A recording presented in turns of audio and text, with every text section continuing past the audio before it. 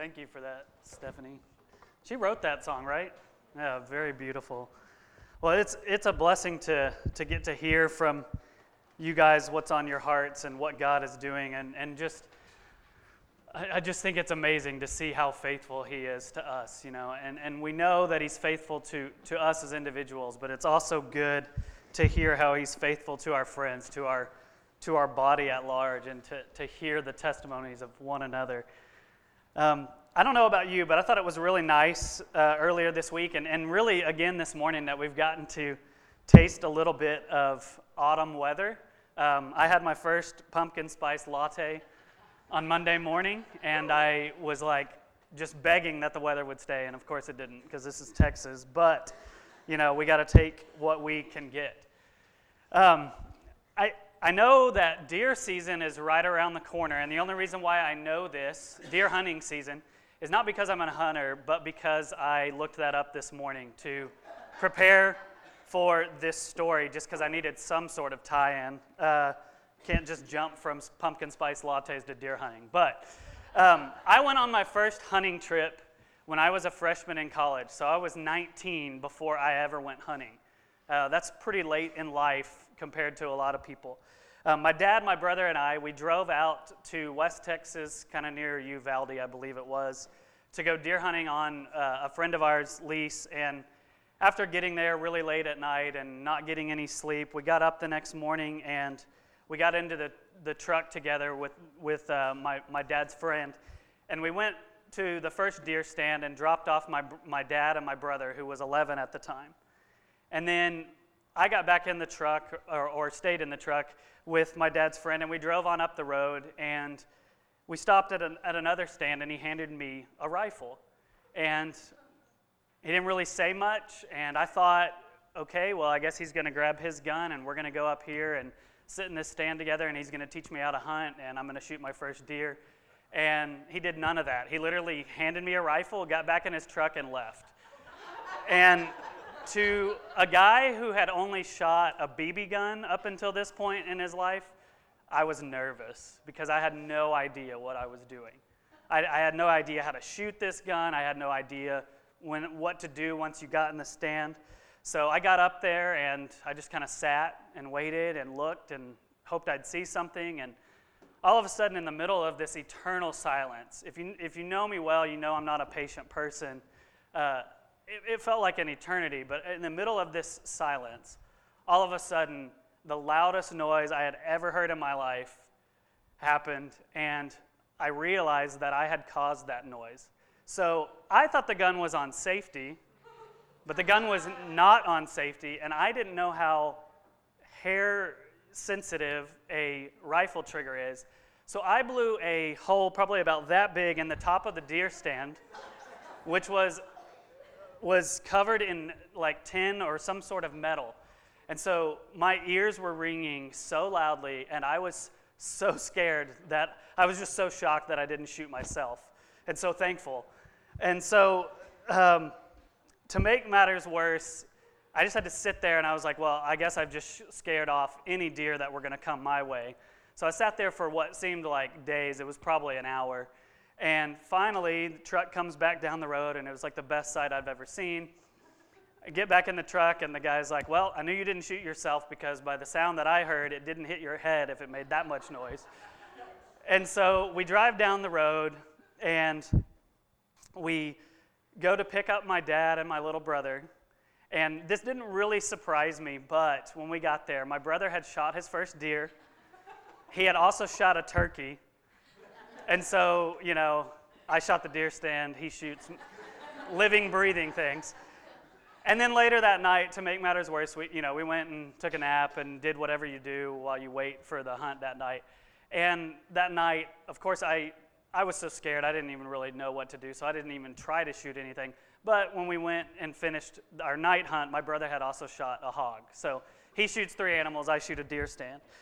And so what I learned, or what was reinforced through my hunting trip, is that I am not a hunter. And the reason why I had so much trouble is because I was trying to be something I wasn't. I was trying to do something that I didn't know how to do. I wasn't prepared for hunting. And I would argue that we all get into trouble when we try to be something that we're not, when we try to do something that we don't know how to do. I think I would give you 3 examples of that truth. First of all, white people have been proving this on dance floors for a long, long time. We don't know what we're doing. We have a lot of fun not knowing what we're doing. But secondly, I think you can see that example when people try to cook things that they don't know how to cook. I'll save the story for the detailed version for another time, but Lexi and I one time tried to make beignets in our own home kitchen, and it was a disaster. I think we ended up throwing them away and driving to go pick up donuts or something. But the third example, I think, would be if you just watch American Idol, like in the early couple of episodes of each season, like the people that are on there that are supposedly singing are not doing anything of the sort. Because they don't know how to sing. They're not singers, but they think that they are. But we all get into trouble when we try to be somebody we're not, when we try to do things we don't know how to do. And we need to live a life that lines up with our identity. We need to live in agreement with who we are. And last week, we talked about how we have hope because Jesus has secured our salvation. And because of him, because of the fact that we are saved, we are no longer sinners estranged from our Father, but we have become children of God. That is our primary identity. We are children of God. And as children of God, it's important that we learn how to live in such a way that is consistent with who we are. It's important for us to know what it means to live like a child of God. And that's what I want to wrestle with today. This morning I want to wrestle with the question, what kind of life, does God want you to live as a child of God? What kind of life does he want you to live? So if you have a Bible, we're going to be in 1 Peter. We're going to be in the second half of chapter 1, starting in verse 13. We'll read through 25. If you need a Bible, there's some blue ones there in front of you. And as we look at 1 Peter 1, 13 through 25 this morning, we're going to learn 3 things about the kind of life that God wants us to live. I believe Peter has 3 things that he teaches us about that life. But before we read that, I want to pray, and then I'm going to ask you to do what we did, I think a couple weeks back, not last week, but a couple weeks ago. We stood as we read, and I want to do that again today in honor of the fact that this is the living Word of God. So let's pray. Father, we come to you this morning with grateful hearts. We're excited to hear about your movement in our body, the way that you are doing things in our midst, that you are blessing our brothers and sisters in mighty and powerful ways. We are reminded again this morning of your faithfulness, that you are the God who is true to your promises, that you keep your word. And God, I ask that as we spend time in your scriptures and in your word this morning, that you would come and meet with us, that you would come and reveal yourself to us, that you would show us more clearly who you are and who we are because of your Son. Would you come and use this time to draw us closer to yourself? In Jesus' name we pray, amen. Let's stand as we read this.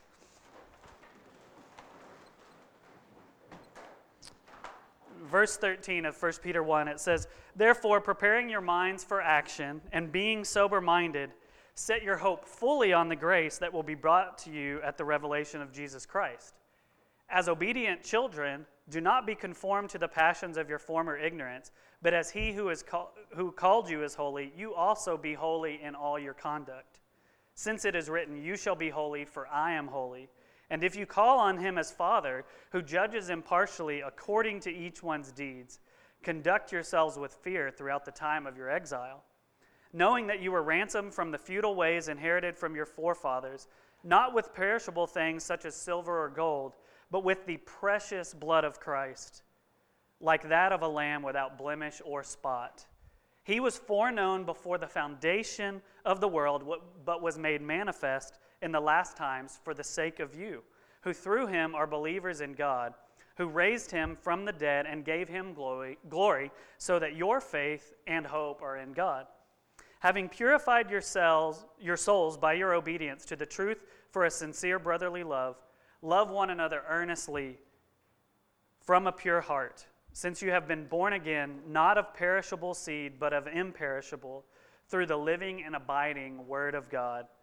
For all flesh is like grass, and all its glory like the flower of grass. The grass withers and the flower falls, but the word of the Lord remains forever. And this word is the good news that was preached to you. Y'all can take a seat. So in verse 13, Peter begins this section with the word therefore. And anytime you see that, you know that this passage is connected to the verses that preceded it. And so what really happens here is in the first 12 verses, he's using the indicative to talk about what is true about us because of what God has done for us in Christ. We have been born again to a living hope. And then in these verses, he switches to the imperative. He starts to give us commands, instructions for how to live in light of the fact that we have been born again to this living hope. And he says, set your hope fully on the grace that will be brought to you at the revelation of Jesus Christ. And the order is important. I think I've brought this up before in a sermon, but it's really important for us to see that God never, in the New Testament epistles, the writers don't ever give us instruction before they first tell us who we are and tell us what God has done for us. And so our instructions, our commands that we are given to live lives that are in accordance with who God is and His holiness and righteousness are founded upon the fact that we have a new identity, the fact that we have become children of God. And the order is really, really important because without God's intervention, without Christ's sacrifice for us and the Spirit's enablement, it is impossible for us to live a life that is pleasing to God. And so Peter, in these verses, he instructs us, he says, set your hope fully on the grace that will be brought to you at the revelation of Jesus Christ. And he tells us this because we aren't prone to set our hope fully on Christ. If you're like me, you set some of your hope on Jesus, some of it on your finances, some of it on your spouse or your kids, some of it on your career, or fill in the blank with other things. We kind of divvy up our hope and we kind of derive some of it from each of these different places. But he tells us to set our hope fully on Jesus. And in order to do that, he tells us to prepare our minds for action, first of all, and he tells us to be sober-minded. I was trying to think of an example of this, and hang with me here. I think you'll get where I'm going. But I put on some sympathy weight while Lexi was pregnant. I put on about 15 pounds that I lost last year. And so a couple weeks ago, I made a goal of going to the gym a certain amount of times per week. And then this week, I realized, okay, going to the gym is great and all, but if I keep eating burgers every day, I'm never going to lose any weight. And so I started doing what I hate to do, but it's the only way I can lose weight. I started counting calories. And it is laborious, and it's just awful. But what I realized is that in order for me to lose weight, it's not going to happen automatically. I have to set my mind to it, and then I have to prepare myself for action. I've got to come up with a game plan and then follow through with that. And I think what Peter is saying here, whenever he says to prepare our minds for action and to be sober-minded, he's saying you have to make it your aim. You have to make it your goal that you are going to set your hope on Christ. And then you've got to come up with a plan for how you're going to do that. And so he's getting at the reality that we don't just drift towards finding our hope only in Christ. It's something we have to mentally resolve to and ask the Spirit to help us with. It takes intentionality and it takes commitment. In verses 14 through 16, Peter goes on and he says this. He says, as obedient children, do not be conformed to the passions of your former ignorance, but as he who called you is holy, you also be holy in all your conduct, since it is written, you shall be holy, for I am holy. What does it mean to be holy? It means that we are set apart, wholly dedicated to God, given all of us to all that He is. And Peter addresses us as obedient children. And I think it's important for us to understand we're called to be holy because as God's children, we have already been made holy. Like I said before, He's actually telling us to be what He's already made us. And in God's eyes, we're holy. but he wants us to, in our lives and in the way that we interact with others, in our conduct, in our thoughts, to live holy lives, to increasingly become what he has made us in Christ practically. So we're already positionally holy. We're already declared righteous, declared holy by God, and he wants us to live as though that is true. And his standard, he adds there, he says, be holy in all your conduct, because the standard is complete holiness, because God is completely holy. And this is really the first thing that I believe we see about the kind of life that God wants you to live, the kind of life he wants me to live. God wants you to live a holy life. He wants you to live a holy life. Look at verse 17. It says, and if you call on him as Father, who judges impartially according to each one's deeds, conduct yourselves with fear throughout the time of your exile. Now, it's not really popular in our day and age to think of God as judge. I mean, nobody really likes judges. When you have to appear before a judge, you've usually done something wrong, and you know that you're facing some sort of consequence. But God is judge. He's also Father, and we like that side of who he is. We like that aspect of his character. But God is also judge. And that means that he does weigh and he does take into account the actions and the things that we do. And thankfully, for those of us who are in Christ, his wrath, his judgment has been poured out on his Son. But it doesn't mean that he doesn't still take notice of it. It doesn't mean that he's not still looking at us to see how we live, that he doesn't take notice of it, that it doesn't matter to him. It does matter to him. And Peter's point, whenever he says to conduct ourselves with fear, isn't that we should sit around worried or that we should be constantly afraid of the fact that God might strike us down, but he's saying that we should live in such a way where we recognize that we are accountable to God, and we're accountable to a God that loves us, who has done everything he could to save us. And so that's supposed to be motivation for us to live a life that's not only holy but also reverent, that is consciously aware and actually takes that into account in the sense that it really impacts the way that we view life, the way that we live. It should make a difference to us that God is who he is, that he's worthy of our worship. Then in verses 18 and 19, Peter says this. He says, knowing that you were ransomed from the futile ways inherited from your forefathers, not with perishable things such as silver or gold, but with the precious blood of Christ, like that of a lamb without blemish or spot. So the motivation for living this life of reverence, this life of worship, is remembering that we were prisoners to sin, remembering that Christ paid our ransom with his own perfect, precious, spotless blood. He set us free not by paying some price of silver or gold or money, but his own very life. And to really drive the point home, Peter knew some of his readers were Jewish, and so he adds in there, like that of a lamb without blemish or spot, taking them back to the story that they knew very well, back to the Passover lamb, when the Israelites, during the 10th plague of the Exodus, had to put the blood of a spotless lamb over the doorpost of their home so that the angel of death, as it passed through the city, would skip over their house. He's making a connection saying, listen, Christ is the true Passover lamb. He has caused God's wrath to skip over your soul because you have placed your faith in him and appropriated his blood over your heart. If what Christ has done for us hasn't impacted the way that we live, we haven't spent enough time meditating and treasuring and really relishing in what God has done for us. It should be a thing that motivates us towards holy living. We're not motivated by some sort of fear or some kind of, the right kind of fear is fear that God is powerful, fear that God is good, fear that he has done so much for us and that we don't want to make light of that. It's not that he is out to get us.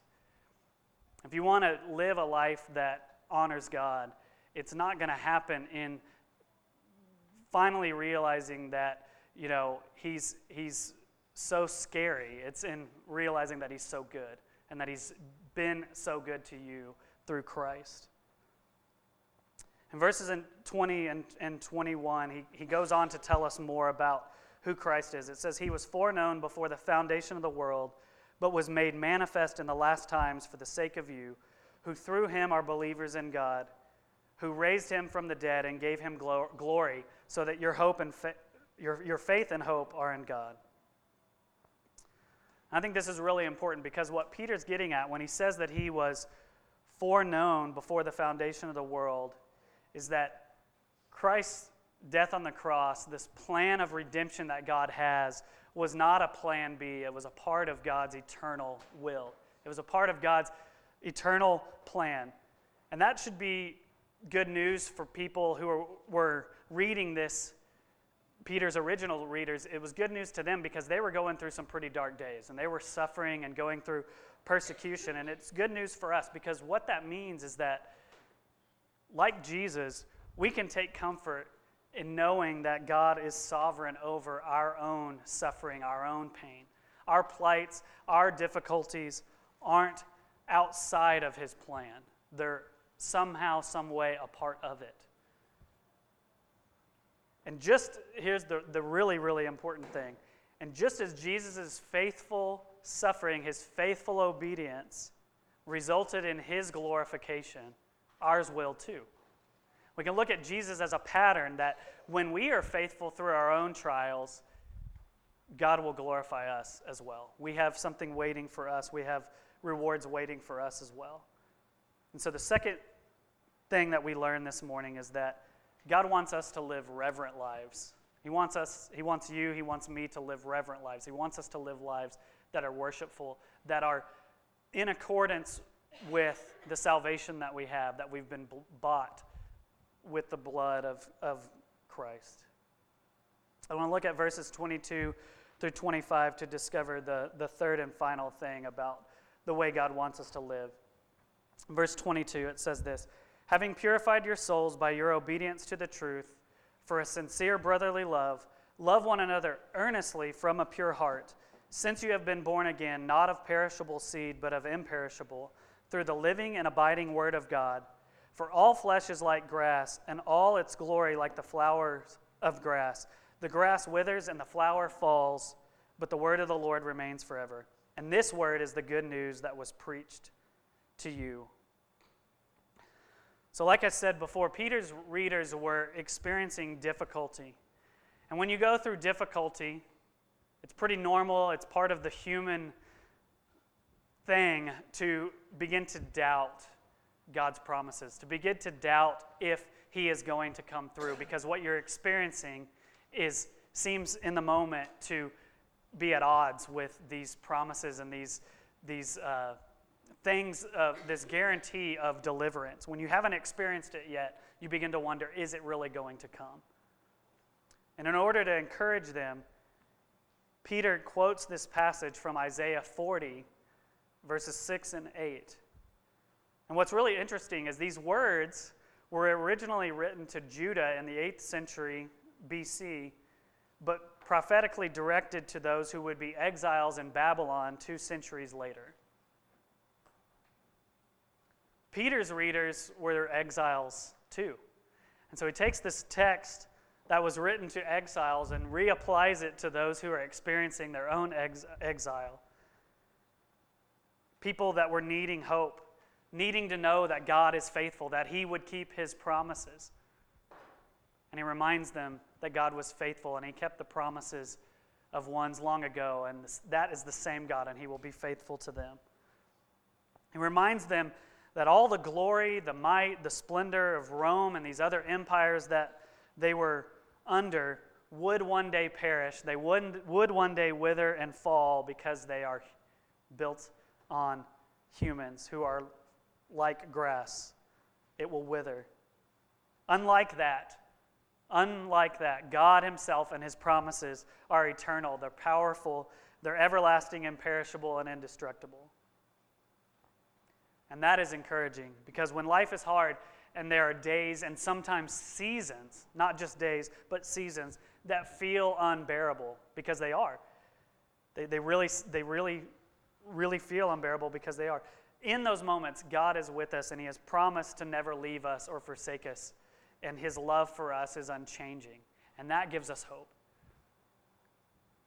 So Peter's basic idea really in these last few verses is that because we have been born again, because we've been purified by our own belief and obedience to the gospel, God's imperishable living word, it should result in us loving one another. Once we realize all that God has done for us, once we realize that we have received His goodness, that He's faithful to us and His promises are true, it should motivate us to be like Him and pour out the love that we've received. It's not ours to keep, but it's ours to share. And the third thing I believe we see is that God wants us to live a loving life. He wants us to live a holy life, a reverent life, and a loving life. And through the gospel, we've become children of God. Through Christ's life, death, and resurrection, you and I have been brought back to God. We've been reconciled to Him. We've been restored as His children. And that's an incredible privilege, but it's also an incredible calling. So it's not just our identity, but it's also our calling. And so what does that mean? What does that look like? What is God asking us to do? We've talked about it this morning, but I want to be really clear. God is calling us to live like an obedient child because we are His obedient children. He's calling you to live like an obedient child of God because you are an obedient child of God. If you've placed the gospel, your faith in the gospel, if you've placed your trust in Christ, you are His child. And He has made you one so that you would live for Him. It's not just directed towards our past, it's directed towards our future. And living like Him, like we've talked about, means that we live holy lives. It means that we take everything that we are, every part of our life, our finances, our dreams, our fears, our families, and we surrender that to Him and we devote it to Him. It also means that we live reverent lives. It means that we remember that we've been bought not with silver or gold, but with Christ's own blood. And I think the way that the verse that really captures how remembering that and focusing on that can help us change is Romans 12:1 and 2. We read it earlier. I appeal to you, brothers, by the mercies of God, to present your bodies as a living sacrifice, holy and acceptable to God, which is your spiritual worship. Do not be conformed to this world, but be transformed by the renewal of your mind, that by testing you may discern what is the will of God, what is good and acceptable and perfect. And finally, living like an obedient child of God means that we live a loving life. So the question I have for you this morning is, how are you currently intentionally loving other people? Who are you going out of your way to be a blessing to? Who are you putting yourself out for, expecting nothing in return? Because I believe that's really the pinnacle. This is really the primary area where we show that we are children of God. Because the world does not live for others. The world lives for self. Those who aren't children of God live for self. But as children of God, we are called to live for others. And so who are you living for? Who are you going out of your way to serve this week? If you're not doing that, why not ask God to show you who you can do that for today? Now, this sermon, most of it really has been directed towards those of us who have already placed our faith in Christ, who are already believers. And I want to be very clear. If you find yourself here today and you're not a follower of Christ, if you're not a believer, don't try to do these things that I've talked about. Because like I said before, you will not be able to successfully do this because you don't have the nature, you don't have the power to live this way. In order to live this way, you have to be filled with the Holy Spirit, and that only happens after you place your faith in Christ.